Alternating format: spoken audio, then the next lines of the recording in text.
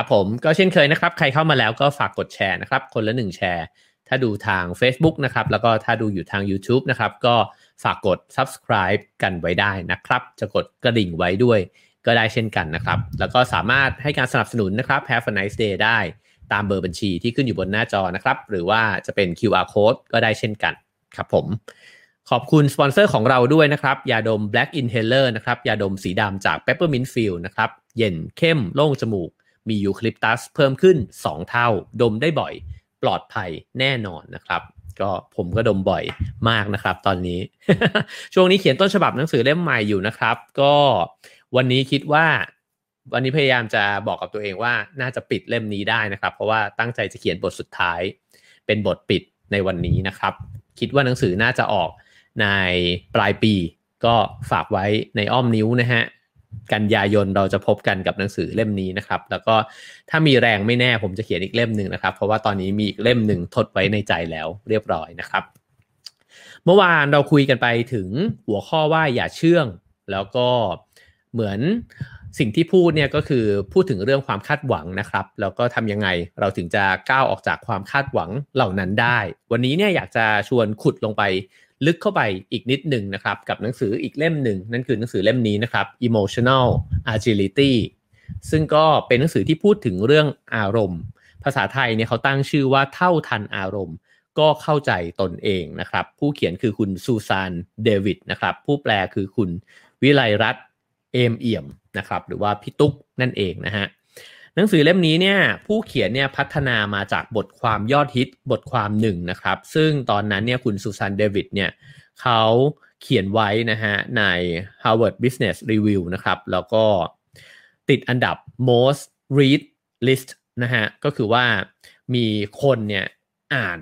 บทความนี้เนี่ยสูงสุดนะฮะเป็นเวลาหลายเดือนเลยนะครับมียอดผู้ดาวน์โหลดเนี่ยหลายแสนคนแล้วก็ถูกยกย่องนะฮะจาก Wall Street Journal แล้วก็ Forbes เนี่ยว่าได้รับเลือกเป็น Management Idea of the Year ซึ่งอันนี้น่าสนใจนะครับเพราะว่าตัวจุดเริ่มต้นของหนังสือเนี่ยเป็นเรื่องราวของ Management แต่พอเธอมาขยายเนี่ยเธอลงนะฮะลงรายละเอียดไปเนี่ยในเรื่องของอารมณ์นะครับแล้วก็ในบทนำเนี่ยกองบรรณาธิการเนี่ยเขาก็เขียนคำนำเกริ่นไว้นะฮะว่าอันที่จริงเนี่ยไม่ว่าจะเป็นเรื่องของชีวิตนะครับหรือเรื่องของธุรกิจก็แล้วแต่เนี่ยมันเป็นจุดเริ่มต้นในจุดเดียวกันนั่นก็คือการยอมรับและเข้าใจในอารมณ์นะฮะทั้งที่รู้สึกดีแล้วก็ร้ายของตัวเองเนี่ยให้ได้เสียก่อนก็เหมือนกับทบทวนตัวเองนะฮะให้เห็นความเป็นจริงจะมองตัวเองก็ได้มองธุรกิจตัวเองก็ได้นะครับก็ต้องมองในลักษณะนั้นนะฮะแล้วก็ผ่าน4ขั้นตอนที่ผมจะนำมาเล่าในวันนี้นะครับนั่นก็คือ1ก็คือเผชิญหน้า2ก็คือก้าวออกมานะฮะ3คือทำในสิ่งที่ตัวเองเนี่ยเชื่อมั่น4ก็คือเดินหน้าต่อไปนะครับว่า4ขั้นตอนนี้เนี่ยรายละเอียดเนี่ยจะเป็นยังไงนะครับตัวผู้เขียนเป็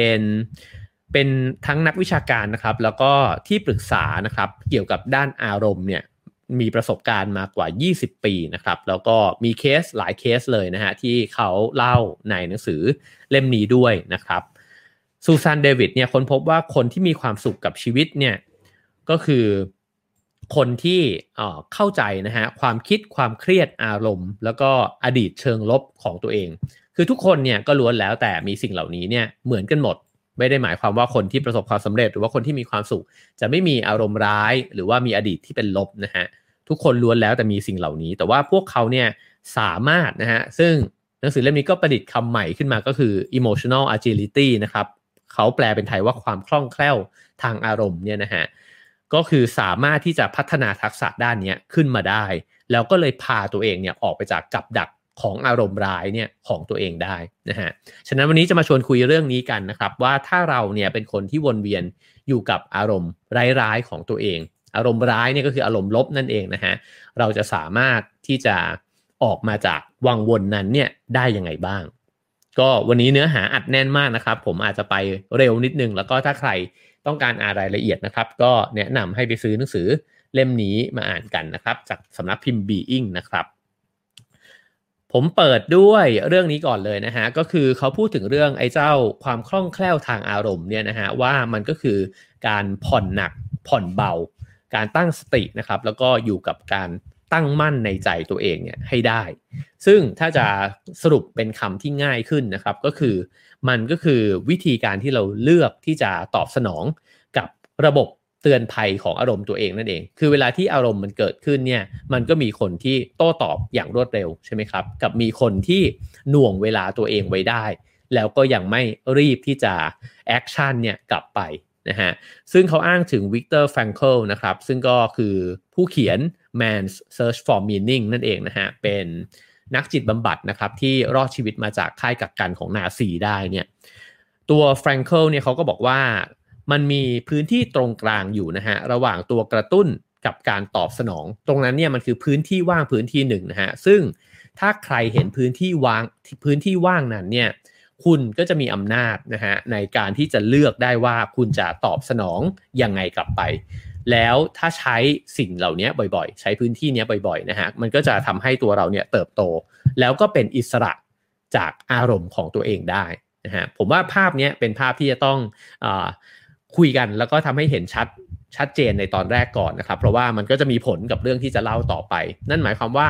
ในช่วงเวลาที่มันเกิดเหตุการณ์บางอย่างเกิดขึ้นนะครับแล้วก็มีอารมณ์บางอย่างเกิดขึ้นไม่ว่าจะเป็นโกรธเกลียดโมโหนะฮะอิจฉาหรืออะไรก็แล้วแต่นะครับจะทั้งบวกทั้งลบก็ได้นะฮะพออารมณ์นั้นมันเกิดขึ้นแล้วเนี่ยถ้าเกิดว่าโดยสัญชาตญาณเราก็จะทำไปตามสิ่งที่ตัวอารมณ์มันขับดันเราไปเลยใช่ไหมครับเช่นต่อยเขากระโดดเข้ากอดนะฮะหรือกระโดดจูบอะไรก็ว่าไปนะฮะแต่ว่าไอ้พื้นที่ตรงนั้นแหละที่จริงๆมันมีพื้นที่เล็กๆอยู่นะฮะแล้วก็ขยายทางออกมาได้เนี่ยแล้วถ้าเราช้าลงนะฮะมันก็จะสามารถที่จะเลือกการตอบสนองเนี่ยให้มันสมเหตุสมผลเนี่ยได้มากกว่าเดิมนะครับคราวนี้ในบทที่2เนี่ยเขาก็พูดถึงว่าจิตใจของมนุษย์เราเนี่ยมันเป็นเครื่องจักรนะฮะเครื่องจักรที่เอาไว้ผลิตความหมายต่างๆอันนี้จริงๆพูดในเชิงธรรมะก็คล้ายๆกันนะครับว่า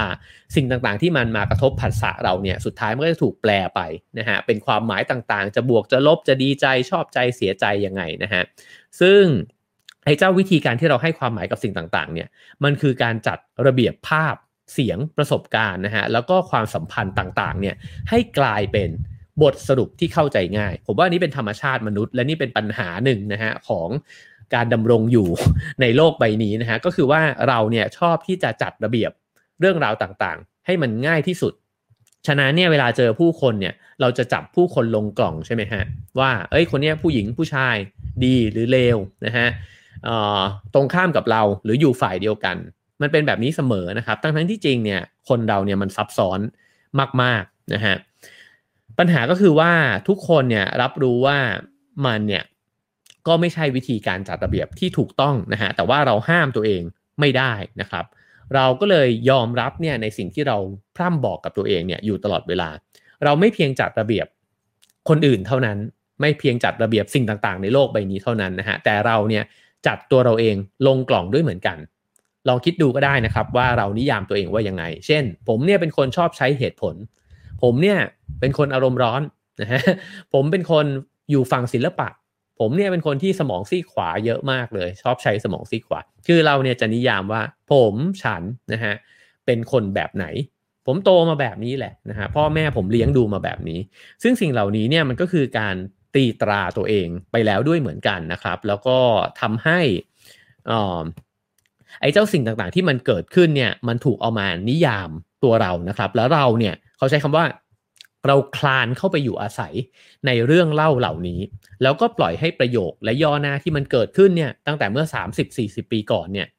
มาบอกกับเราแล้วก็ยืนยันกับตัวเราเองว่านั่นคือความจริงของไอ้เจ้าคนนี้นะครับอันนี้เชื่อมโยงกับเมื่อวานนะฮะผมว่าหยิบเล่มนี้ขึ้นมาเพราะว่าเห็นว่ามีหลายส่วนที่น่าจะเชื่อมโยงกับเนื้อหาในเมื่อวานนะฮะเพราะว่าอย่างเมื่อวานเนี่ยเขาก็บอกว่ามันมีอดีตของเขาเนี่ยที่เหมือนกับเป็นกรอบนะฮะแล้วก็กรงขังเขาทำให้เขาดิ้นหลุดออกมาไม่ได้ไม่ว่ามันจะเริ่มจากความคาดหวังของคนอื่นของสังคมก่อนก็ตามนะฮะแต่ว่าสุดท้ายมันกลายมาเป็นความจริงของชีวิตเขาไปนะฮะเขาบอกว่าไอ้เจ้าวิธี simplify เรื่องราวต่างๆเนี่ยแหละครับที่มันทำให้เราเนี่ยเขียนบทสรุปเนี่ยนะฮะกับชีวิตตัวเองแล้วก็ตอกย้ำตัวเองเข้าใจแบบนั้นเช่นเราอาจจะสรุปว่าครอบครัวของฉันเนี่ยหย่ากันทันทีที่ฉันเกิดมาเลยฉันเนี่ยแหละก็เลยเป็นตัวซวย ทำให้แม่เนี่ยต้องติดเหล้านะฮะอันนี้เป็นเส้นที่มันอาจจะไม่มีความเชื่อมโยงเลยก็ได้นะครับเช่นพ่อแม่เขาก็อาจจะระหองระแหงกันมานานแล้วก็ตัวเราก็เกิดมาในขณะที่เขากำลังจะหย่ากันพอดีนะฮะแต่ว่าพอมันถูกเชื่อมโยงไปแบบนี้แล้วเนี่ยนี่คือนิยายที่เราเขียนให้ตัวเองอ่านนะครับหรือฉันเป็นคนเก็บตัวที่สุดในบ้านและบ้านฉันเนี่ยเป็นคนที่ชอบเข้าสังคมกันทุกคนเลยฉันก็เลยโดดเดี่ยวนะฮะอันนี้ก็เป็นบทสรุปเหมือนกันที่เราเนี่ยเขียนให้กับตัวเองผมว่าลองฟัง2ตัวอย่างนี้แล้วก็ลองทบทวนดูก็ได้นะครับว่าเราเนี่ยเคยมีการลากเส้นต่อจุดแบบนี้เนี่ยแล้วก็สรุปกับตัวเองเนี่ยยังไงบ้างผมอ่านแล้วผมก็ยังคิดถึงตัวเองว่าโอ้โหผมมีเยอะเลยนะฮะประโยคที่บอกกับตัวเองแบบนี้นะครับซึ่งไอ้เจ้าความคิดที่มันอยู่ในหัวเราเนี่ยมันก็จะส่งเสียงเนี่ยอยู่ตลอดเวลานะฮะเขาบอกว่ามันไม่เคยเหน็ดเหนื่อยเลยมันมีทั้งพยายามจะบอกเราว่าเธอเป็นแบบนี้แหละเธอเป็นได้แค่นี้แหละนะฮะหรือเธอมันห่วยเธอมันยังไม่ดีพอนะครับคือมันเป็นนักวิพากษ์วิจารณ์ด้วยนะครับแล้วก็พยายามที่จะสรุปเนี่ยอย่างรวดเร็วเสมอนะฮะ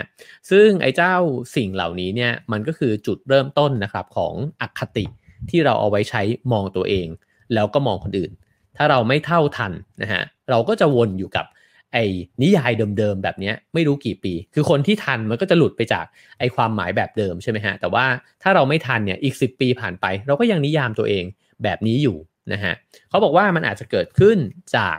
ในชีวิตประจำวันด้วยก็ได้นะครับเช่นตัวผู้เขียนเองเนี่ยเขาก็บอกว่าเขากำลังนั่งเขียนหนังสือเล่มนี้อยู่แล้วก็เขียนเล่มนี้ค่อนข้างช้านะครับนี่คือความเป็นจริงความเป็นจริงเนี่ยก็คือฉันนั่งอยู่ที่โต๊ะแล้วฉันเนี่ยก็เขียนหนังสือเล่มนี้ช้าอาจจะช้ากว่าเล่มอื่นนะครับแต่ทันทีที่สมองตีความเนี่ยมันจะเริ่มเขียนบอกว่ามันจะเริ่มพูดกับเราบอกว่าเธอเขียนช้าเกินไปนะฮะเป็นการประเมินละแล้วไอ้การเขียนช้าเนี่ยก็จะถูกนิยามนะฮะว่าเธอเนี่ยเป็นนักเขียนที่เขียนหนังสือช้านะ เริ่มมีความหมายเป็นลบแล้วใช่ไหมฮะไอเขียนหนังสือช้าเสร็จยังไม่พอดูสิเพื่อนเธอเนี่ยเขาเขียนเสร็จไปแล้วทำไมเธอยังเขียนช้าอย่างนี้อีกเธอช้ากว่าคนอื่นอีกนะครับแล้วสุดท้ายเนี่ยมันก็อาจจะกลายไปเป็นว่า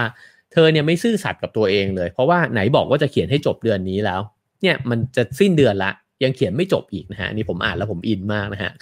ก็คือนี่คือความหมายถ้าเป็นในทางศาสนาเขาอาจจะบอกว่าเป็นความหมายปรุงแต่งใช่ไหมฮะเพราะว่าไอ้เจ้าเขียนหนังสือช้าเป็นแฟกต์แต่หลังจากนั้นเนี่ยมันคือเราถาโถมทับถมตัวเองเนี่ยไปเรื่อยๆนะครับอันนี้เป็นสิ่งที่เกิดขึ้นกับทุกคนนะฮะแล้วก็เกิดขึ้นมากน้อยต่างกันเท่านั้นเองแล้วฉะนั้นเนี่ยไอ้เจ้าสิ่งที่มันเคยเป็นกลางอยู่ดีๆเนี่ยสุดท้ายมันจะกลายเป็นไม่บวกก็ลบนะฮะและส่วนใหญ่ที่มันมีปัญหามันก็เพราะว่ามันจะกลายเป็นลบนั่นเองสิ่งนี้เนี่ยผู้เขียนเขาเรียกว่ากับดักนะครับมันคือกับดักในสถานการณ์ที่เราเจออยู่ทุกวันนะครับแล้วก็มันก็จะนำมาซึ่งความสัมพันธ์ด้วยนะครับเรื่องราวของความสัมพันธ์ต่างๆนะครับเช่นสมมุติว่าเราได้แปะป้ายกับคนบางคนไว้แล้วมีอารมณ์เนี่ยแบบหนึ่งกับคนคนนั้นไว้แล้วนะฮะเช่นคนเนี้ยโผล่ขึ้นมาทีไรเนี่ยต้องขัดฉันตลอดเลยเวลาที่ประชุมนะฮะแล้วพอทันทีที่คุณเจอคนคนนั้นเนี่ยคุณก็จะไม่ได้ฟังในสิ่งที่เขากำลังจะพูดแล้วแหละแต่ว่าก็เหมือนกับแปะป้ายเขาไปแล้วอันนี้ผมว่าในทางเรื่องอุดมการณ์ทางการเมืองอันนี้ยิ่งชัดนะฮะไม่ว่าคนคนนั้นจะเขียนอะไรนะฮะเปลี่ยนแปลงไปยังไงเนี่ยถ้าเกิดว่าถูกแปะป้ายไปแล้วเรียบร้อยเนี่ยก็ยากนะครับที่คนที่คิดอีกแบบหนึ่งจะฟังเขานะฮะซึ่งพอเราทำแบบนี้ไปซ้ำๆนะครับไอ้เจ้าสิ่งที่เราคิดว่าไอ้เจ้าสิ่งที่เราคิดเอาเองอะว่ามันจริงเชื่อมต่อจุดเอาเองเนี่ยนะครับมันจะค่อยๆกลายเป็นความจริงสำหรับเราไม่ว่าในมุมมองที่เรามองตัวเองหรือมองคนอื่นนะครับมีอันนึงที่น่าสนใจดีนะฮะมันสำหรับเพื่อนๆพี่ๆที่ฟังใน Clubhouse นะครับมันมีรูปอยู่2รูปนะฮะนั่นก็คือรูปที่คล้ายๆกับดาวแฉกนะฮะเป็นดาวเหมือนเป็นแฉกๆหลายๆแฉก 6-7 แฉกเนี่ยนะครับกับอีกรูปหนึ่งที่เป็นคล้ายๆหยดน้ำที่มันกระจายลงไปก็ลักษณะคล้ายดาวเหมือนกันแต่ว่ามันมนมุมๆนะฮะมันคล้ายๆกับดอกไม้เบี้ยวๆอ่ะนะครับสำหรับคนที่ดูไลฟ์ผมจะโชว์รูปให้ดูนะฮะมี2รูปนี้อยู่นะครับผู้เขียนเนี่ยเขาถามบอกว่ามันใน2รูปนี้เนี่ยมีตัวหนึ่งเนี่ยที่เรียกว่าบูบาอีกตัวเรียกว่ากิกินะฮะบูบากับกิกิ ให้ถามว่าคุณเนี่ยคิดว่าตัวไหนเรียกว่ากิกิแล้วตัวไหนเรียกว่าบูบานะครับอันนี้น่าสนใจมากเลยซึ่งมันตรงเป๊ะเลยนะครับหลายท่านอาจจะตอบกันอยู่ในใจนะครับคือไอ้เจ้ากิกิเนี่ยคนส่วนใหญ่มักจะตอบมันว่าเป็นไอ้รูปดาวกระจายแล้วก็ไอ้เจ้าบูบาเนี่ยมักจะเป็นรูปไอ้เจ้าดอกไม้นะฮะในนี้เนี่ยเขาบอกว่ามันเหมือนมันมีอะไรบางอย่างเนี่ยที่มันฝังอยู่ในตัวมนุษย์เนี่ยที่รับรู้ว่ากิกิเนี่ยมันเป็นเสียงที่น่าจะใกล้เคียงกับไอ้รูปดาวแฉกๆมากกว่านะฮะส่วนบูบาเนี่ยดูนุ่มนวลแล้วก็มนกลมมากกว่าสิ่งนี้ถูกเล่าทำไมนะครับ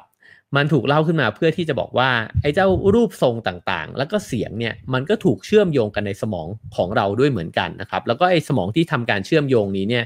เรียกว่า angular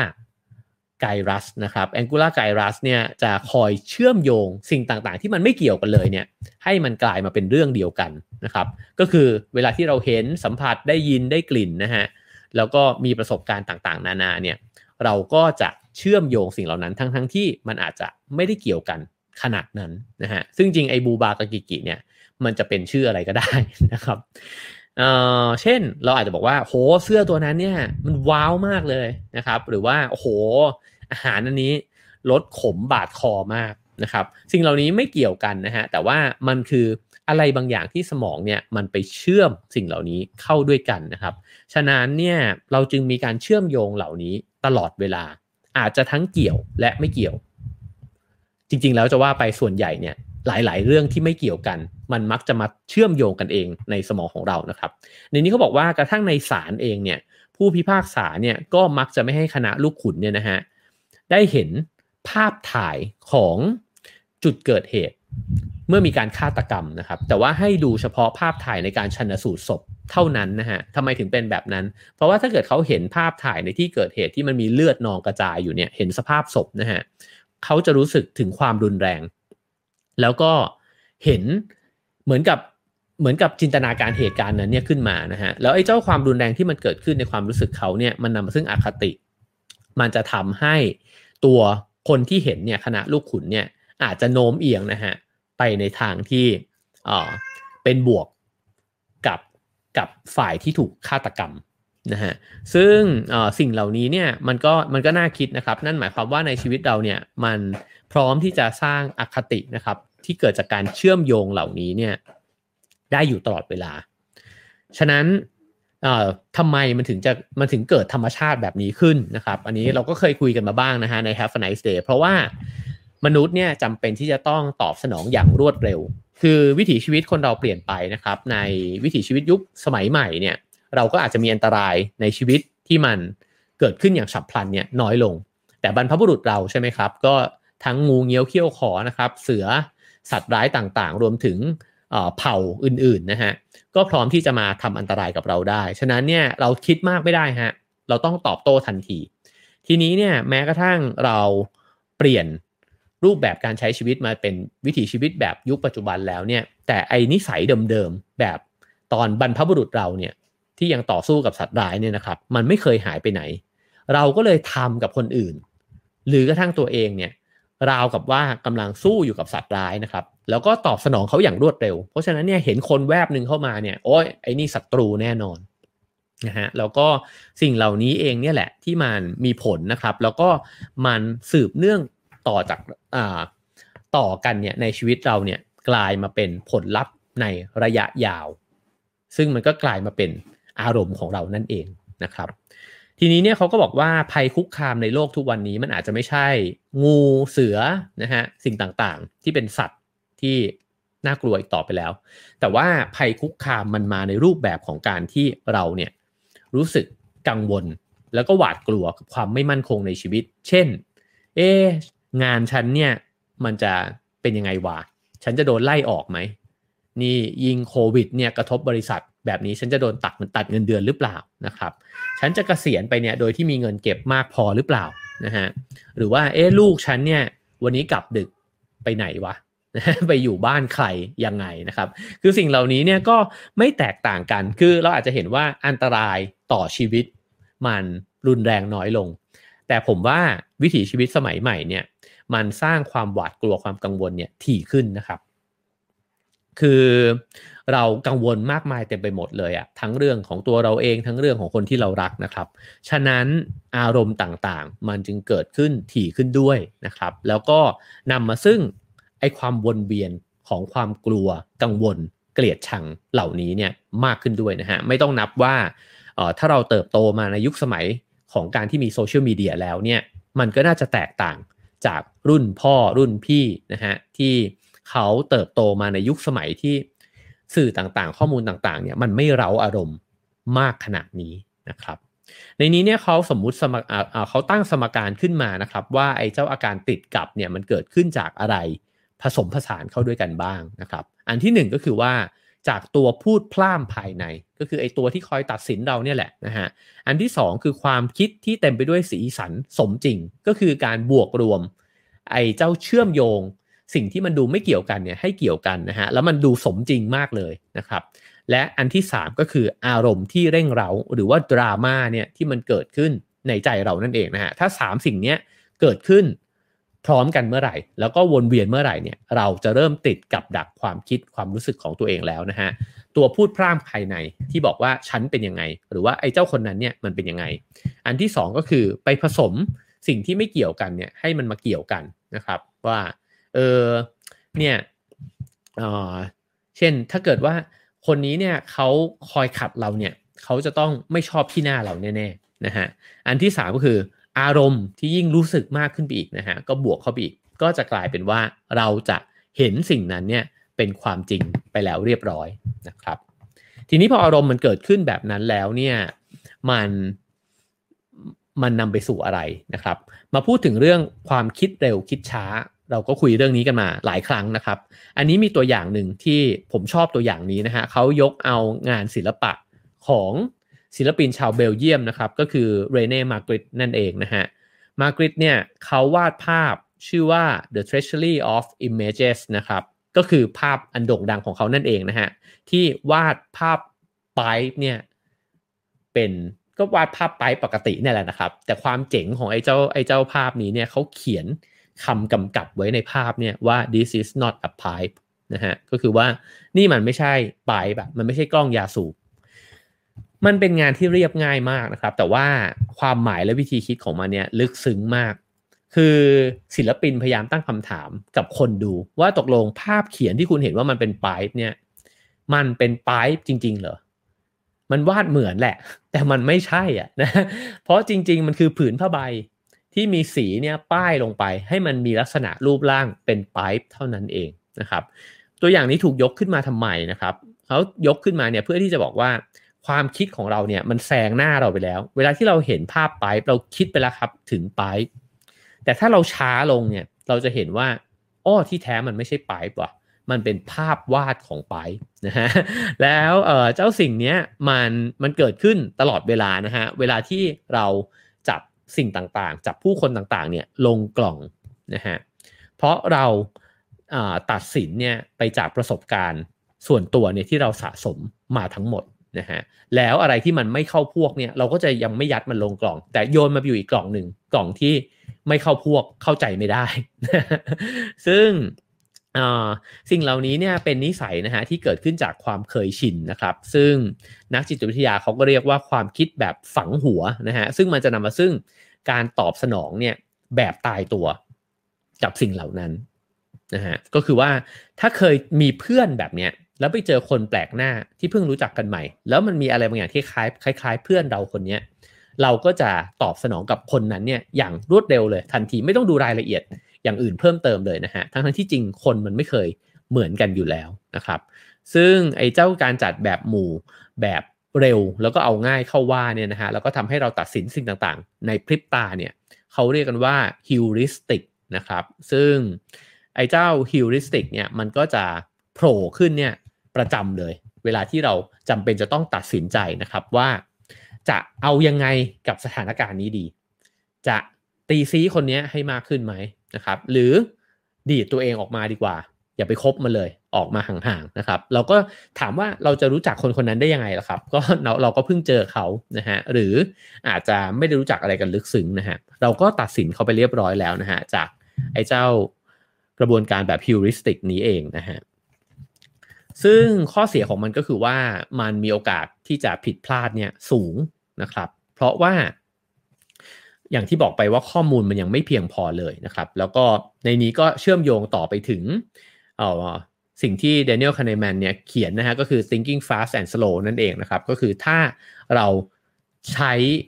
ความช้าลงนะฮะและใช้เหตุผลมากขึ้นรวบรวมข้อมูลมากขึ้นเนี่ยก็จะทำให้สามารถที่จะตัดสินใจแล้วก็ตอบสนองต่อสิ่งต่างๆเนี่ยได้อย่างมีหลักการเนี่ยมากขึ้นกว่าเดิมนะครับในนี้เนี่ยบอกว่าไอ้เจ้าวิธีการคิดแบบนี้และนิสัยแบบนี้ของคนเรานะครับก็ทำให้เรามองข้ามสิ่งต่างๆเนี่ยไปอย่างรวดเร็วเช่นเขาบอกว่ามันเคยมีการทดลองนะฮะว่ามีผู้ทดลองเนี่ยจะเดินเข้าไปหานักศึกษาในมหาวิทยาลัยแล้วก็ไปถามทางทำเป็นไปถามทางนะครับสมมุติเจอนักศึกษาเดินผ่านมาก็ผมก็ตรงเข้าไปแล้วก็ไปถามว่าเนี่ยตึกนู้นเนี่ยไปทางไหนตึกเคมีไปทางไหนครับนะครับระหว่างที่นักศึกษากำลังจะตอบอยู่เนี่ยก็มีผู้ทดลองอีกคนหนึ่งนะฮะเป็นเจ้าหน้าที่อีกคนหนึ่งเนี่ยเดินถือฉากใหญ่ๆเนี่ยผ่านไปนะครับในระหว่างที่เขาเดินถือฉากนั้นเองเนี่ยเขาสลับตำแหน่งกับผมฮะเช่นสมมติคนนั้นชื่อคุณสมศักดิ์ก็ได้นะฮะคุณสมศักดิ์เนี่ยจะมายืนถามทางแทนผมแล้วผมก็ถือฉากนั้นน่ะไปแทนเขาปรากฏว่านักศึกษาจำนวนมากเลยนะฮะที่ไม่เห็นการสลับตำแหน่งนี้คือเพราะเขาโฟกัสอยู่กับไอ้เจ้าบทสนทนาที่อยู่ตรงหน้านะครับก็นี่ก็เป็นวิธีเป็นสิ่งหนึ่งนะฮะที่บอกว่าเมื่อเรากำลังอยู่ในระบบที่1เนี่ยกำลังใส่ใจอยู่กับอะไรมากๆนะครับแล้วก็โดยเฉพาะการเป็นคนแปลกหน้าเนี่ยมันทำให้เราก็ต้องโฟกัสกับไอ้เจ้าคนนั้นนะฮะมันก็เหมือนแบบลืมมองข้ามเนี่ยอะไรไปหลายๆอย่างนะครับในนี้ก็มีตัวอย่างเช่นแบบตำรวจวิ่งไล่ผู้ร้ายแล้วก็มองไม่เห็นการทำร้ายกันเนี่ยของคนอีกคดีหนึ่งนะหมายถึงว่ามันมีอีกเหตุการณ์หนึ่งเนี่ยที่เลวร้ายเนี่ยเกิดขึ้นอยู่ตรงหน้าด้วยแต่เขาก็ไม่เห็นนะฮะเขาวิ่งไปจับผู้ร้ายอยู่อย่างเดียวนะครับแล้วก็อีกอันนึงที่เชื่อมโยงต่อไปนะครับก็คือมันมีโอกาสที่ไอ้เจ้านิสัยแบบนี้เนี่ยมันจะนำไปสู่ความคับแคบในมุมมองของผู้เชี่ยวชาญอันนี้น่าสนใจนะครับคือเรามักจะคิดว่าผู้เชี่ยวชาญเนี่ยเป็นคนที่เก่งนะครับแล้วก็คนที่เชี่ยวชาญในเรื่องอะไรก็แล้วแต่เนี่ยเป็นคนที่สามารถที่จะพูดถึงสิ่งนั้นเนี่ยได้อย่างแคล่วคล่องแล้วก็ได้อย่างน่าสนใจนะครับน่าเชื่อถือแต่ในขณะเดียวกันเรามักจะลืมไปครับว่าผู้เชี่ยวชาญไม่เคยเชี่ยวชาญในทุกสิ่งนะฮะแล้วก็ตัวผู้เชี่ยวชาญเองเนี่ยมักจะนึกว่าเมื่อเขาเชี่ยวชาญแล้วเนี่ยเขาก็มีความมั่นใจในสาขาวิชาอื่นไปด้วยนะฮะคือคนเก่งว่าง่ายๆคือถ้าฉันเก่งเนี่ยฉันก็คิดว่าฉันจะเก่งกับอีกหลายๆเรื่องด้วยนะฮะในนี้มีเรื่องเล่าตลกมากนะฮะก็คือเขาบอกว่าศัลยแพทย์เนี่ยนะฮะคือตัวผู้เขียนเนี่ยได้พูดคุยกับโบรกเกอร์หุ้นเนี่ยหลายๆคนนะครับแล้วก็เขาบอกว่าทุกคนเนี่ยเห็นพ้องต้องกันเลยว่าศัลยแพทย์เนี่ยเป็นนักลงทุนที่แย่มากนะฮะอันนี้เดี๋ยวอาจจะต้องถามจากพี่เตานะครับว่าเป็นจริงหรือเปล่านะฮะเพราะว่าเขาบอกว่าเพราะว่าพวกศัลยแพทย์เนี่ยมักจะฟังคำแนะนำในการลงทุนเนี่ยจากศัลยแพทย์ด้วยกันเองเท่านั้น คืออันนี้ฮามากนะฮะคือกระทั่งโบรกเกอร์เองเนี่ยยังบอกว่าศัลยแพทย์เนี่ยเขาเชื่อแต่ศัลยแพทย์ด้วยกันทำไมถึงเป็นแบบนั้นนะฮะเพราะเขาบอกว่าศัลยแพทย์เนี่ยคิดว่าโบรกเกอร์เนี่ยไม่ถี่ถ้วนนะฮะเพราะว่าอาชีพของเขาเนี่ยมันต้องรอบคอบมากๆนะฮะผ่าอะไรผิดไปเนี่ยมันก็อาจจะถึงตายได้นะเขาเลยเป็นคนที่รอบคอบมากในขณะที่โบรกเกอร์เนี่ยอาจจะเอาข้อมูลต่างๆนานาเนี่ยมาบอกประกอบการลงทุนเนี่ยในแบบที่มันยังไม่ครบถ้วนแบบได้อย่างใจเขานะฮะซึ่งอันนี้นี่ก็ทำให้เห็นนะครับหรืออีกตัวอย่างหนึ่งเขาบอกว่าเช่นมีกิจกรรมที่บริษัทหนึ่งเนี่ยไปทำกิจกรรมกันกลางป่านะครับแล้ว CEO เนี่ยก็มั่นใจมากเลยว่าตัวเองเนี่ยเป็นผู้นำก็พาพี่น้องพนักงานเนี่ยไปปีนป่ายหน้าผานะครับทั้งที่จริงเนี่ยพนักงานเนี่ยมีคนที่เคยทำงานอยู่ในกองทัพนะครับแล้วก็ตอนนี้อาจจะมาเป็นพนักงานทำเรื่องเอกสารต่างๆเนี่ยแต่เขาเนี่ยน่าจะเป็นผู้นำในบทบาทนี้เนี่ยมากกว่าด้วยซ้ำนะครับอันนี้ก็คืออคติเช่นกันนะฮะอันนี้คืออคติที่เรามองตัวเองว่าเมื่อเราเก่งแล้วเนี่ยเราอาจจะเก่งกับ area อื่นๆด้วยนะฮะซึ่งมันก็จะทำให้ มันก็ผิดเพี้ยนไปในอีกรูปแบบหนึ่งนะครับในนี้บอกว่าคนที่มีความคล่องแคล่วทางอารมณ์เนี่ยนะฮะหรือว่า emotional agility เนี่ยก็จะมีความไวนะฮะต่อบริบทรอบตัวแล้วก็ตอบสนองโลกเนี่ยแบบที่เป็นในตอนนั้นจริงๆอันนี้คือภาพที่สำคัญของสิ่งที่เราจะคุยกันในวันนี้นะครับก็คือสิ่งที่พูดมาเนี่ยมันพยายามจะบอกว่าถ้าเราทำอะไรเร็วแล้วก็ใช้อดีตเนี่ยมากำหนดการตัดสินใจของตัวเองเนี่ยเราจะมีมุมมองที่แคบแต่ถ้าเราช้าลงแล้วก็เผื่อใจโดยที่ไม่ได้คิดว่าอดีตคือความจริงแต่มันมีความจริงอื่นนะฮะของคนคนนั้นของสถานการณ์ของเหตุการณ์ของสิ่งที่เราจะต้องตัดสินใจเนี่ยมันมีอย่างอื่นอีกมากมายเลยเนี่ยเราจะเห็นภาพกว้างขึ้นแล้วคนที่มีความว่องไวทางอารมณ์เนี่ยนะฮะความคล่องแคล่วทางอารมณ์เนี่ยก็จะตัดสินใจจากภาพที่กว้างกว่านะฮะในขณะที่คนที่เหมือนกับแช่แข็งถูกแช่แข็งไว้นะฮะในความคิดตัวเองเนี่ยก็จะตัดสินใจในมุมมองที่แคบกว่านั่นเองนะครับคราวนี้เขาบอกว่ากับดักทางอารมณ์นะฮะ4ประเภทเนี่ยที่พบได้บ่อยที่สุดก็เดี๋ยวจะลองเล่าดูนะฮะว่ามีใครอยู่ในกับดักเหล่านี้บ้างหรือเปล่านะครับอันที่1ก็คือว่าความคิดโทษตัวเองนะฮะก็ฉันเองเนี่ยแหละที่เป็นแบบนี้นะครับเพราะฉันมันจึงเป็นแบบนี้ขึ้นสิ่งเหล่านี้เนี่ยมักจะเกิดจากเหตุการณ์เก่าๆนะครับที่เราเนี่ยนิยามว่ามันมากำหนดพฤติกรรมของตัวเรานะครับอันที่2ก็คือจิตลิงนะฮะหรือว่าจิตใจที่มันเหมือนลิงเนี่ยก็คือมันมีเสียงที่ผุดขึ้นมาในหัวแล้วก็เชื่อมโยงเนี่ยต่อไปเรื่อยๆเหมือนลิงโหนเถาวัลย์นะครับก็คือไม่รู้จบเพราะฉันเป็นแบบนี้ก็เพราะว่ามันเป็นแบบนั้นก็เพราะมันเป็นแบบนี้นะฮะเราเป็นแบบนี้อยู่หรือเปล่านะครับเขาบอกสิ่งนี้เนี่ยเป็นสิ่งที่สูบพลังงานในชีวิตของเราไปมหาศาลเลยเพราะว่ามันไม่ใช่เพียงแค่คิดถึงปัญหาแต่มันยังคิดปัญหาเนี่ยแล้วก็โยงไปถึงปัญหาที่มันไม่เกี่ยวกันเนี่ยไปเรื่อยๆนะครับกับดักที่3ก็คือว่าความคิดเก่าๆที่ไม่ได้ใช้แล้วนะฮะเช่นในนี้เนี่ยเขาก็ยกตัวอย่างว่าเช่นมีคนคนหนึ่งชื่อเควินนะฮะซึ่งต้องการที่จะมีความสัมพันธ์ที่ดีนะฮะในปัจจุบันเนี่ยอย่างมากเลยแต่ว่าเขาเนี่ยเป็นคนที่ปิดใจมากๆนะฮะแล้วก็พยายามวางตัวเองเนี่ยห่างจากเพศตรงข้ามเนี่ยเสมอเลยนะครับเพราะในอดีตเนี่ยเขามีพ่อที่ติดเหล้าแล้วก็ชอบทำร้ายร่างกายเขาก็เลยเติบโตขึ้นมานะครับเป็นคนที่ไม่ไว้ใจคนอื่นนะฮะอันนี้ก็คือเป็นความคิดจากอดีตนั่นเองนะฮะอันที่4ก็คือความคิดแบบดื้อหัวชนฝานะครับเขาบอกว่าเราทุกคนน่าจะเคยมีประสบการณ์แบบนี้นะฮะคือเวลาที่ทะเลาะกับแฟนแล้วจริงๆมันกำลังจะสงบอยู่แล้วคือมันจะจบแล้วคุณควรจะปิดไฟเข้านอนแต่คุณก็นึกอะไรบางอย่างขึ้นมาแล้วก็รู้สึกว่า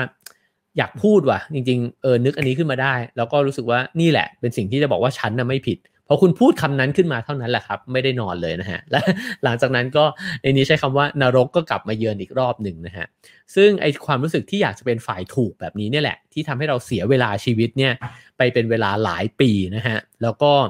มันก็ยิ่งจะยืดไอเจ้าความแย่เนี่ยความสถานการณ์ที่มันย่ำแย่เนี่ยออกไปมากขึ้นเรื่อยๆนะครับซึ่งในนี้ก็บอกว่าไอสิ่งสุดท้ายเนี่ยอาจจะแก้ได้ด้วยการที่มีจิตแบบผู้เริ่มต้นนะครับหรือ beginner's mind เนี่ยเหมือนกับ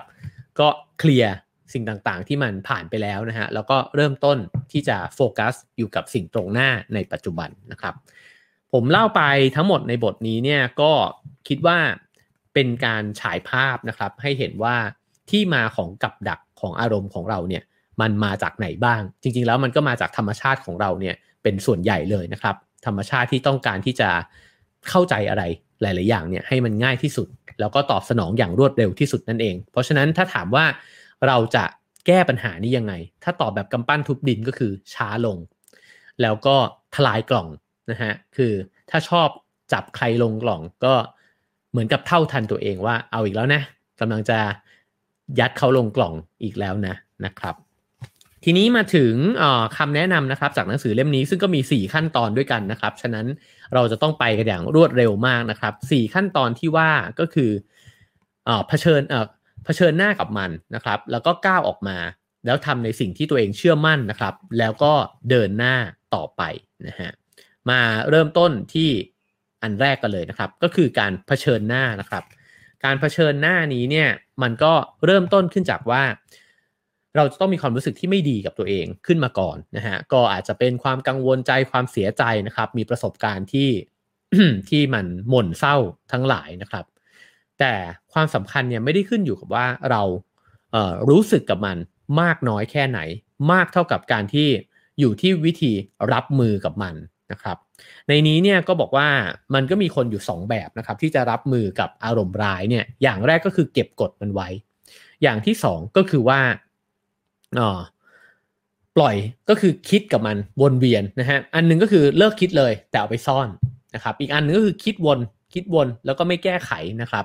ซึ่งไอ้เจ้าสิ่งเหล่านี้เนี่ยมันก็จะมาควบคุมพฤติกรรมของเรานะครับสิ่งที่ตรงกันข้ามกับไอ้เจ้า2อย่างนี้เลยก็คือทั้งซ่อนแล้วก็ทั้งวนเนี่ยก็คือเจอกับมันตรงๆไปเลยนะฮะลองนึกดูก็ได้ว่าถ้ามันมีศัตรูในนามธรรมแล้วกันนะฮะศัตรูในนามธรรมสักคนนึงเนี่ยที่เราไม่ชอบอ่ะแต่เราก็เก็บมันไว้อ่ะผมเพิ่งดูหนังสารคดีแวร์ซายน์นะครับแล้วก็สมมติว่ามีคนที่คิดไม่ดีไม่ร้ายเนี่ยกับหลุยส์14เนี่ยนะฮะแล้วเขาก็ไปซ่อนไว้ในคุกใต้ดินเนี่ยสมมุติแต่ก็อยู่ในวังแวร์ซายน์มันก็อึดอัดนะฮะว่าตกลงไอ้เจ้าคนนี้ก็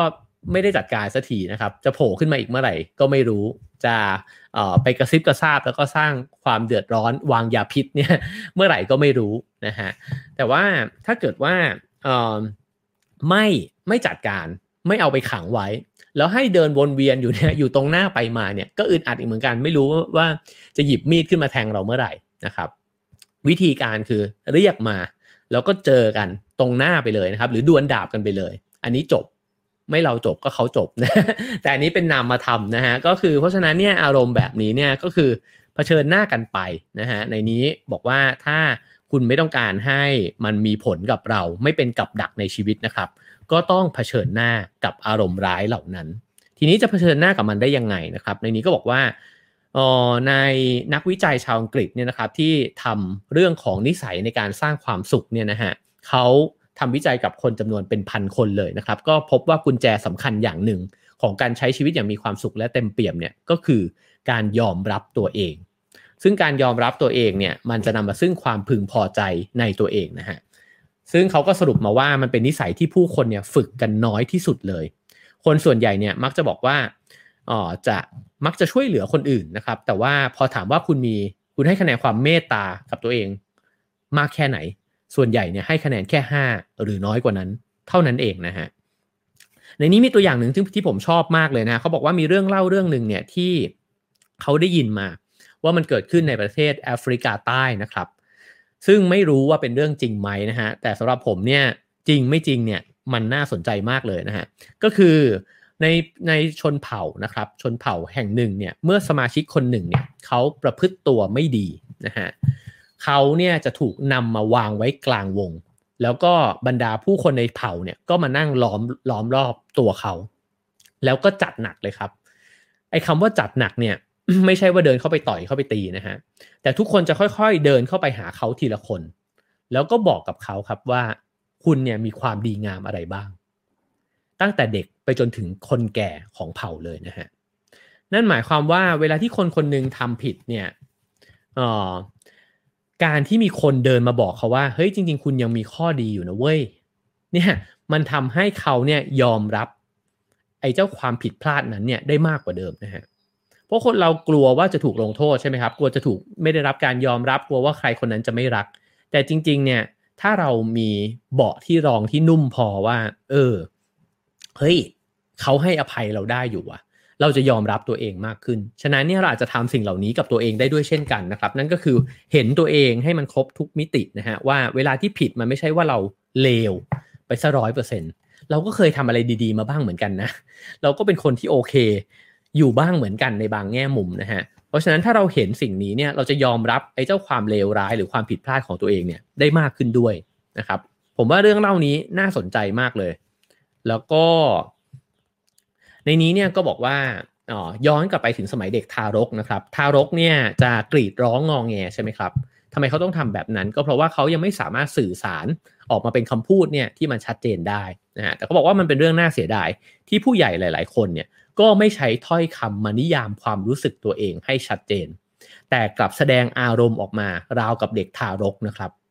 ซึ่งผมว่าหลายๆคนก็น่าจะเป็นกันนั่นก็คือเวลาที่เรารู้สึกอะไรที่มันสับสนวุ่นวายเนี่ยเราก็กรีดร้องออกมา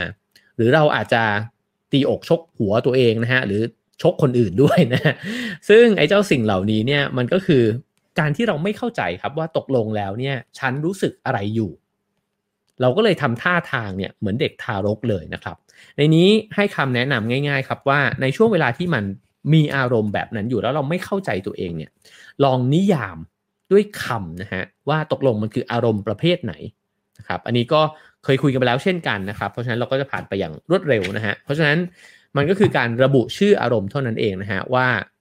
เรากำลังโกรธอยู่หรือเปล่าแล้วมันจะไม่จบแค่นั้นพอเรารู้แล้วว่ามันคือโกรธ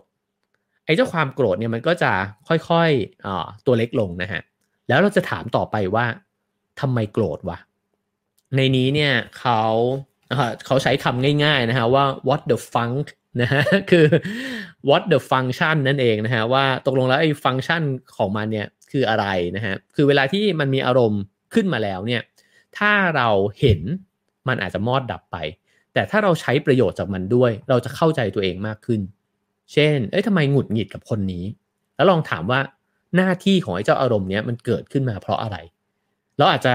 ขุดลึกลงไปนะฮะได้มากกว่านั้นผมคิดว่าเราไม่จำเป็นจะต้องทำสิ่งนี้กับทุกอารมณ์นะฮะไม่งั้นเราจะเป็นบ้านะฮะแต่ว่าไอ้เจ้าอารมณ์ที่มันเกิดขึ้นเป็นแพทเทิร์นเนี่ยเกิดขึ้นกับคนนี้อีกแล้วนะเกิดขึ้นกับสถานการณ์แบบนี้อีกแล้วแบบนี้เนี่ยผมว่าน่าลองค้นหานะครับลองถามตัวเองดูฮะว่าอะไรที่มันเป็นใต้ภูเขาน้ำแข็งนั้นนะฮะเขาบอกว่าเช่นคุณอาจจะรู้สึกโกรธขึ้นมานะฮะกับคนในครอบครัวหรือกับเพื่อนร่วมงานก็ได้นะครับซึ่งเขาอาจจะยกมือขึ้นมาแล้วก็ขัดคุณในห้องประชุมแต่จริงๆเนี่ยคุณไม่ได้โกรธไอ้เจ้าคนนั้นคุณอาจจะโกรธเพราะว่าคุณค่าที่คุณยึดถืออย่างมากเนี่ยคือความราบรื่นในการทำงานฉะนั้นเวลามีใครมาขัดการทำงานที่ราบรื่นของคุณจะหงุดหงิดทันทีนั่นแปลว่าคุณจะเข้าใจตัวเองมากขึ้นนะฮะแล้วก็คุณอาจจะยอมรับมากขึ้นก็ได้ว่าให้คนอื่นขัดบ้างก็ได้หรือคุณอาจจะไปคุยกับเพื่อนร่วมงานคนนั้นก็ได้ว่าผมขอพรีเซนต์ให้จบก่อนได้ไหมแล้วคุณค่อยยกมือขึ้นมาแล้วหารือกันคือมันจะมีทางออกนะครับแต่ถ้ามันไม่ไปสู่กระบวนการนี้มันจะกลายเป็นว่ากูเกลียดมึงวะมึงเอาอีกละ แล้วเราก็จะตีตราเขาไปเรียบร้อยแล้วทั้งที่เขาเองอาจจะไม่ได้รู้เลยนะครับว่าเขาทำไอ้สิ่งที่เขาทำเนี่ยมันขัดใจเราตรงไหนนะฮะผมว่าในชีวิตเราเต็มไปด้วยเหตุการณ์แบบนี้นะครับคือเรากระทบกระทั่งกันผิดใจกันนะฮะโดยที่ตัวเราเองก็ไม่เข้าใจตัวเองอ่ะแล้วคนคนนั้นเขาก็ไม่เข้าใจเรานะฮะฉะนั้นเนี่ยลองดูนะครับ2เทคนิคนี้นะฮะ1ก็คือลองเห็นตัวเองนะครับว่าเราไม่ได้เลวร้ายเราก็มีเรื่องดีด้วยครับ2ก็คือว่าเวลาที่มันเกิดเหตุการณ์ขึ้นตั้งชื่อความรู้สึกนั้นฮะแล้วขุดค้นลงไปว่าอะไรกันที่มันทำให้มันเกิดขึ้นนะฮะข้อที่2นะครับก็คือก้าวออกมาอันนี้ผมเล่าแบบคร่าวมากนะฮะก็คือสรุปประเด็นสำคัญที่คิดว่ามันโดนใจตัวเองนะครับถ้าต้องการอ่านละเอียดก็อ่านในเล่มได้เลยนะฮะเขาพูดถึงศาสตราจารย์คนหนึ่งนะครับเป็นดาวรุ่งแห่งมหาวิทยาลัยเท็กซัสนะครับชื่อว่าเจมส์เพนเบเกอร์นะครับคุณเพนเบเกอร์เนี่ยหลังจากที่คบหากับผู้หญิงคนหนึ่งนะฮะเขาก็แต่งงานทันทีนะครับแล้วก็ชีวิตแต่งงานของเขาเนี่ยผ่านไปได้3 ปีก็ค่อนข้างพังพินาศแล้วก็มีความสัมพันธ์ที่ระหองระแหงกันนะฮะนำไปสู่ภาวะซึมเศร้าแล้วก็กินน้อยลงนะฮะดื่มเหล้าหนักขึ้นนะครับประมาณ1 เดือนเนี่ยที่ใช้ชีวิตวนเวียนอยู่แบบนั้นเนี่ยเขาก็พบว่าตัวเองเนี่ยอยู่ๆก็มานั่งหน้าแท่นพิมพ์ไอ้เจ้าแป้นพิมพ์ดีดนะฮะหลังจากนั้นก็พิมพ์อะไรไม่รู้ออกมามากมายเต็มไปหมดนะครับแล้วก็ไอ้สิ่งที่เขาพิมพ์ออกมาเนี่ยก็เล่าเรื่องราวเกี่ยวกับพ่อแม่ของเขานะครับเกี่ยวกับเพศสภาวะของตัวเองนะฮะอาชีพการงานหรือแม้กระทั่งกับเรื่องความตายที่เขาคิดคำนึงอยู่ผลลัพธ์ออกมาน่าสนใจนะฮะว่าพอเขาเขียนไปหลายๆวันเข้าเนี่ยไออาการซึมเศร้ามันจางหายไปแล้วก็เริ่มฟื้นฟูความสัมพันธ์กับคนรักของตัวเองเนี่ยขึ้นมาได้อีกครั้งหนึ่งนะฮะคุณเพนเบเกอร์ก็เลยพยายามจะไปทำวิจัยว่าเฮ้ยมันมีอะไรเชื่อมโยงกันหรือเปล่ากับไอ้เจ้าการเขียนเนี่ยกับการบรรเทาอารมณ์ร้ายภายในใจอันนี้น่าสนใจมากนะฮะเขาลองให้กลุ่มการทดลองนะฮะเข้ามาในการทดลองโดยนั่งลงเขียนเนี่ยมี2 กลุ่มหนึ่งเนี่ยเขียนประสบการณ์ด้านอารมณ์ที่สำคัญเกี่ยวกับตัวเองก็คืออารมณ์ที่มันหนักหน่วง กับตัวเองในใจนะฮะอีกกลุ่มนึงเนี่ยเขียนอะไรก็ได้หรือจะเขียนสิ่งที่พบเจอในชีวิตประจำวันก็ได้เขียนไดอารี่นั่นเองนะฮะทั้ง2กลุ่มเนี่ยเขียนแค่วันละ20นาทีเท่านั้นนะครับแล้วก็ใช้เวลาเพียงแค่3วันติดกันเท่านั้นเองนะฮะผลลัพธ์ออกมาน่าสนใจมากเลยนะฮะว่าคนที่เขียนถึงเกี่ยวกับความสูญเสียครั้งใหญ่ของตัวเองเนี่ยที่มันกระทบอารมณ์รุนแรงเนี่ยมีการฟื้นฟูจิตใจตัวเองที่น่าทึ่งมากนะฮะหลายคนเขียนถึงการถูกล่วงละเมิดทางเพศจากคนในครอบครัวที่ตัวเองไว้ใจบางคนเขียนถึงประสบการณ์การหย่าร้างนะครับเจ็บป่วยหรือว่าบางคนเนี่ยก็ความรู้สึกผิดในใจมีคนหนึ่งเนี่ยเขียนเรื่องราวว่าเธอเนี่ยเคยทิ้งของเล่นไว้ที่พื้นตอนอายุ10 ขวบแล้วคุณยายเนี่ยก็เดินหกล้มนะฮะสะดุดของเล่นเนี่ยแล้วหัวฟาดพื้นแล้วเสียชีวิตลงความรู้สึกแบบนี้เนี่ยมันค้างอยู่ภายในใจมากๆเลยนะฮะซึ่งเขาบอกว่าพอเขียนแบบนี้เนี่ยออกมาแล้วเนี่ยเพียงแค่3วันเท่านั้นนะฮะได้คะแนนเนี่ยที่เพิ่มขึ้นทางด้านสุขภาพกายสุขภาพใจนะฮะเพิ่มขึ้นมากมีความสุขมากกว่าเดิมหดหู่น้อยลงนะฮะวิตกกังวลลดลงความดันโลหิตลดลงภูมิคุ้มกันมากขึ้นไปหาหมอน้อยลงนะฮะในนี้ผู้เขียนบอกว่าคุณจะบ้าเหรอคุณให้คนเนี่ยมานั่งเขียนเนี่ย3 วันมันส่งผลขนาดนี้เลยเหรองั้นคุณก็แบบว่าปลดล็อกชีวิตมนุษย์ได้แล้วแหละนะฮะผู้เขียนเนี่ยไม่เชื่อนะครับว่ามันจะส่งผลขนาดนั้นแต่ตัวเพนเบเกอร์เองเนี่ยก็ไม่เชื่อเหมือนกันเขาก็เลยทำการทดลองต่อไปนะฮะโดยที่ครั้งหนึ่งเนี่ยมันมีบริษัทคอมพิวเตอร์แห่งหนึ่งในเมืองดัลลัสนะครับเขาปลดวิศวกรอาวุโสเนี่ยออกจำนวนเป็นร้อยเลยนะฮะหลายคนเนี่ยอายุเกิน50 ปีเพราะฉะนั้นเนี่ยหางานใหม่ยากละแล้วก็หลังจากนั้นเนี่ยอีก4 เดือนเนี่ยไม่มีใครได้งานใหม่เลยเพนเบเกอร์ก็บอกว่ามาเข้าเวิร์กช็อปนี้กันนะครับแบ่งเป็น2 กลุ่มเช่นเคยนะครับกลุ่มหนึ่งก็เขียนแบบเดิมนะฮะอีกกลุ่มหนึ่งก็คือเขียนอะไรก็ได้ปรากฏว่าคนที่เขียนออกมาแล้วก็ได้ขุดลึกไปเจอความรู้สึกที่แท้จริงของตัวเองเนี่ยมีโอกาสได้งานใหม่เพิ่มขึ้นถึง3 เท่าด้วยกันนะฮะการเขียนเนี่ยไม่เพียงแค่ทำให้เขาเข้าใจความรู้สึกของตัวเองเท่านั้นแต่ว่ายังช่วยให้พวกเขาเนี่ยก้าวออกมาจากพื้นที่ของความสิ้นหวังนะฮะไปสู่การลงมือทำอะไรใหม่ๆที่มันมีความหมายกับชีวิตแทนอันนี้ผมอ่านแล้วผมสนใจมากเพราะผมก็คิดว่าผมใช้กระบวนการนี้ด้วยเช่นกันนะครับผมไม่แน่ใจหรอกว่ามันส่งผลยังไงนะฮะกับสุขภาพกายสุขภาพใจนะฮะแต่ผมมักจะรู้สึกเสมอเลยว่าในช่วงสภาวะที่มันสับสนนะฮะแล้วก็มานั่งลงเขียนจริงๆการเริ่มต้นเขียนหนังสือของผมก็เกิดขึ้นในวันที่แย่ที่สุดในชีวิตของผมนั่นเองนะฮะก็คือวันเกิดที่ไม่มีใครสนใจเลยแล้วผมก็หยิบกระดาษแผ่นหนึ่งแล้วก็มาเขียนหนังสือแล้วพอเขียนแล้วผมรู้สึกเหมือนมันแบบปลดปล่อยความรู้สึกแย่ในใจออกไปนะฮะหลังจากนั้นผมก็ชอบเขียนหนังสือมาตลอดเลยนะครับแล้วก็คิดว่าการเขียนมันเยียวยาเราได้จริงๆนะครับแต่มันคือการเขียนแบบจริงใจและซื่อสัตย์กับตัวเองมากๆนะครับโดยที่ไม่ต้องแคร์ว่าจะมีใครจะได้มาอ่านไอ้เจ้ากระดาษแผ่นเนี้ยเราถึงจะเปิดเผยความอ่อนแอของเราออกมานะครับเปิดเผยความทุกข์ที่มีอยู่ภายในใจอย่างแท้จริงออกมาเราอาจจะด่าคนบางคนออกมาในนั้นก็ได้นะครับซึ่งสิ่งเหล่านี้เนี่ยแหละที่มันทำให้เราเข้าใจตัวเองมากขึ้นมันเหมือนกระจกนะฮะที่เอาไว้ส่องความคิดตัวเองที่มันสับสนอยู่ภายในฉะนั้นนี่เป็นทริคหนึ่งนะฮะที่อยากจะนำมาเล่าสู่กันฟังนะครับว่าถ้าอยากจะก้าวออกจากความรู้สึกร้ายๆนะฮะอาจจะลองใช้วิธีนี้ดูก็ได้เช่นกันนะครับ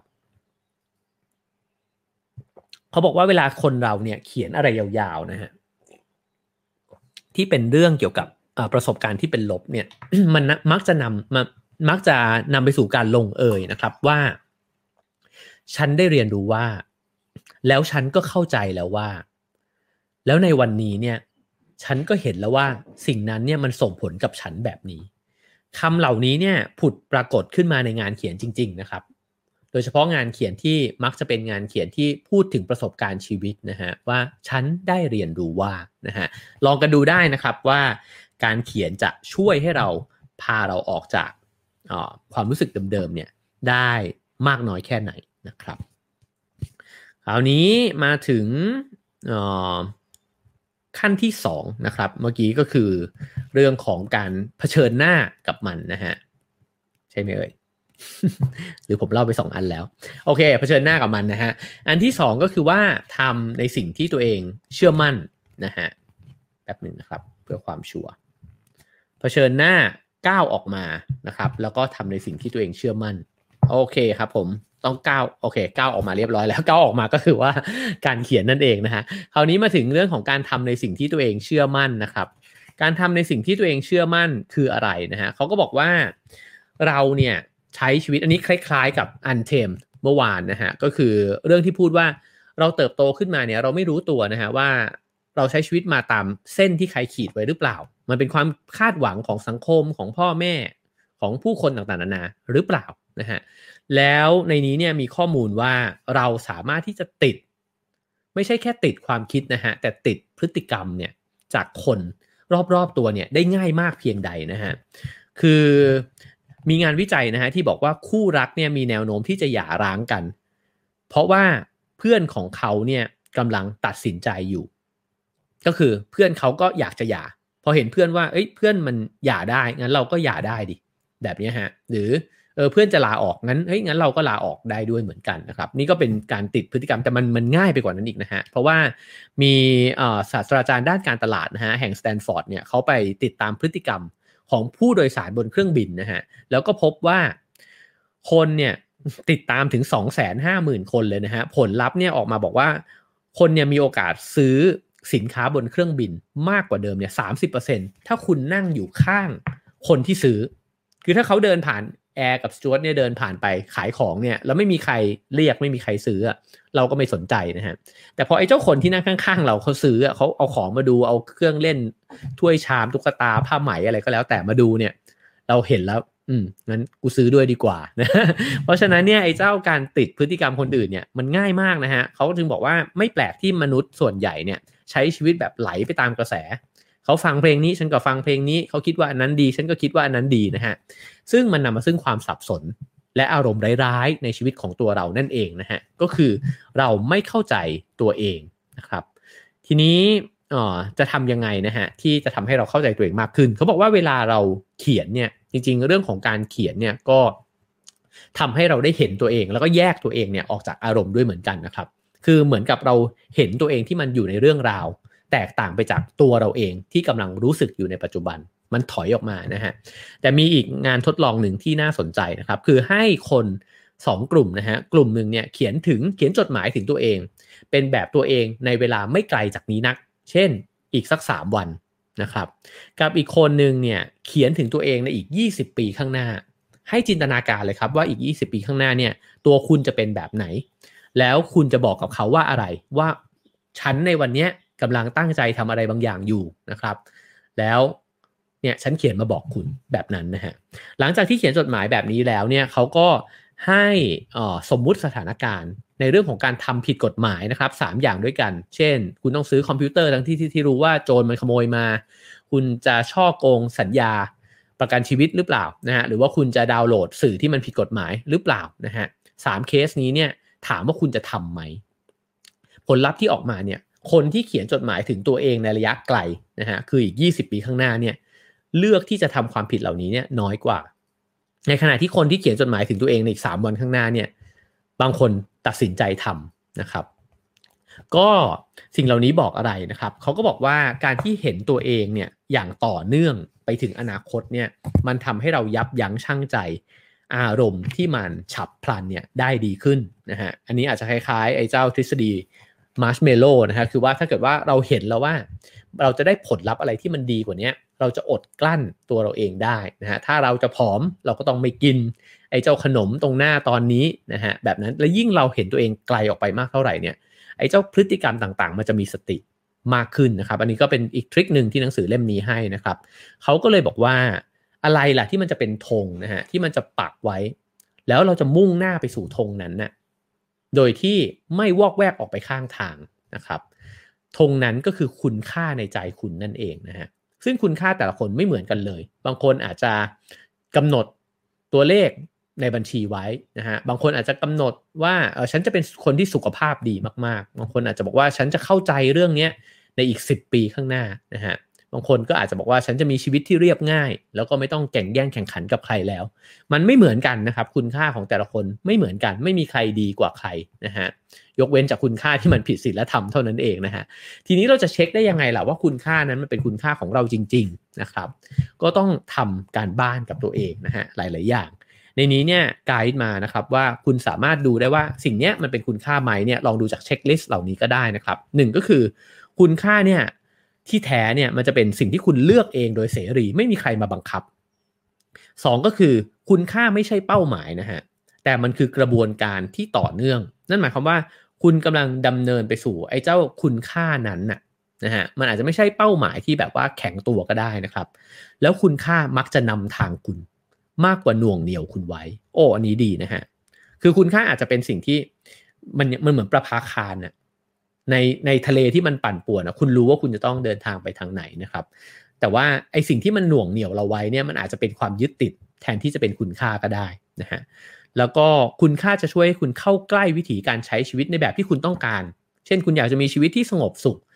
มันก็น่าจะเป็นคุณค่าในแบบนั้นนะฮะซึ่งไอ้เจ้าการแข่งแย่งชิงดีก็อาจจะไม่ใช่สิ่งที่มันไปด้วยกันกับคุณค่านั้นนะครับแล้วก็คุณค่าจะทำให้คุณเป็นอิสระจากการเปรียบเทียบทางสังคมนั่นหมายความว่าเมื่อคุณค่าชัดเจนแล้วเนี่ยแล้วไอ้เพื่อนคุณมันมีคุณค่าในแบบของมันเนี่ยเราก็จะไม่เดือดร้อนเลยนะฮะไม่เดือดเนื้อร้อนใจเพราะว่าก็นั่นเป็นคุณค่าเขามันไม่จำเป็นต้องมาเปรียบเทียบกับคุณค่าของฉัน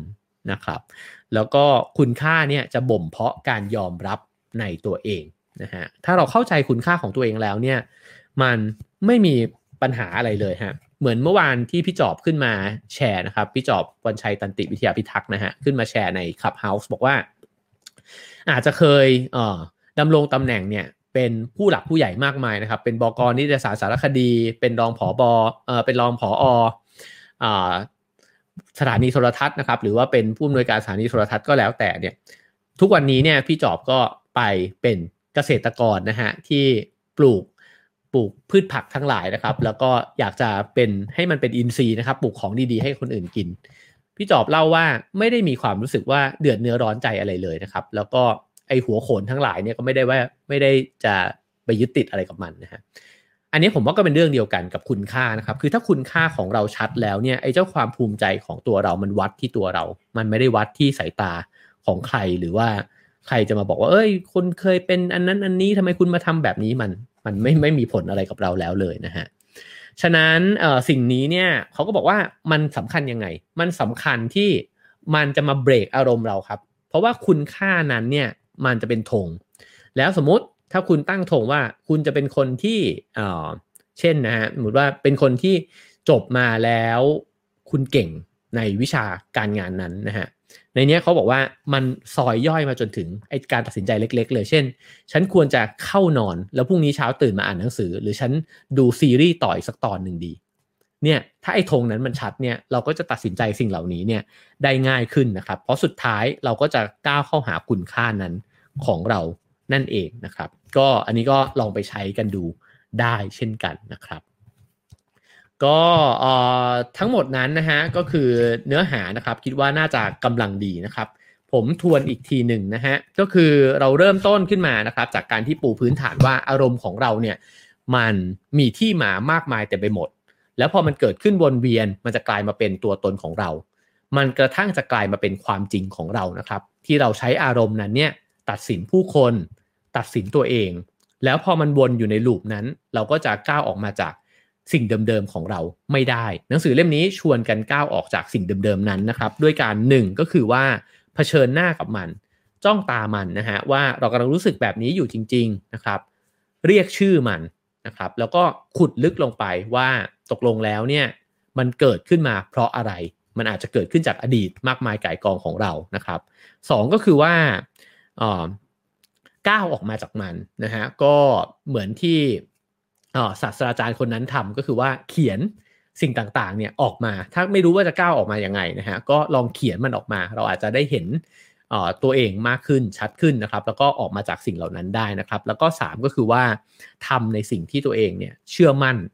จะทำแบบนั้นได้ยังไงก็ต้องเห็นคุณค่าของชีวิตของตัวเองให้ชัดก่อนนะครับแล้วเมื่อมันมีคุณค่านี้ที่ชัดเนี่ยอารมณ์มันอาจจะทำอะไรกับเราได้น้อยลงเราจะใช้ชีวิตตามอารมณ์น้อยลงแล้วก็ช้าลงนะฮะใช้ชีวิตตามเหตุผลที่มันจะนำพาเราไปสู่คุณค่าหลักที่เราตั้งไว้เนี่ยมากขึ้นนะครับที่เล่ามาทั้งหมดเป็นเพียงส่วนหนึ่งเท่านั้นนะฮะของหนังสือเล่มนี้นะครับ Emotional Agility นะครับก็ถ้าสนใจนะฮะก็ลองหาซื้ออ่านกัน ได้นะครับก็หวังว่าจะเป็นประโยชน์นะครับสามารถให้คะแนนความพึงพอใจกันเข้ามาได้เช่นเคยนะครับ5 4 3 2 1 0นะครับแล้วก็ฝากแชร์กันด้วยนะฮะทาง Facebook ฝากกด Subscribe นะฮะใน YouTube นะครับแล้วก็สนับสนุน Have a nice day นะครับได้ตามเบอร์บัญชีนะฮะที่ปรากฏอยู่บนหน้าจอหรือว่า QR code ก็ได้เช่นกันนะครับแล้วก็ถ้าใครเล่น Clubhouse นะครับเดี๋ยวเราไปต่อกันใน Clubhouse ได้ด้วยนะครับขอบคุณสปอนเซอร์ของเรานะครับยาดม Black Inhaler นะครับยาดมสีดำจาก Peppermint Field นะครับเย็นเข้มโล่งจมูกมียูคาลิปตัสเพิ่มขึ้น2เท่าดมได้บ่อยปลอดภัยแน่นอนนะฮะแล้วก็มีส่วนในการฆ่าเชื้อแบคทีเรียในระบบทางเดินหายใจด้วยนะครับก็สามารถหาซื้อได้นะฮะตามร้านสะดวกซื้อแล้วก็ร้านขายยาใกล้บ้านคุณนะครับต้องดมได้เลยนะฮะหอมมาก ขอบคุณทุกคนนะครับแล้วเดี๋ยวไปต่อกันใน Clubhouse นะครับพรุ่งนี้เราเปลี่ยนเรื่องกันนะครับคิดว่าจะเล่าเรื่องของสังคมบ้างนะครับเราเล่าเรื่องของบุคคลกันมา2วันแล้วนะฮะแล้วเจอกันพรุ่งนี้ครับผม Have a nice day ครับ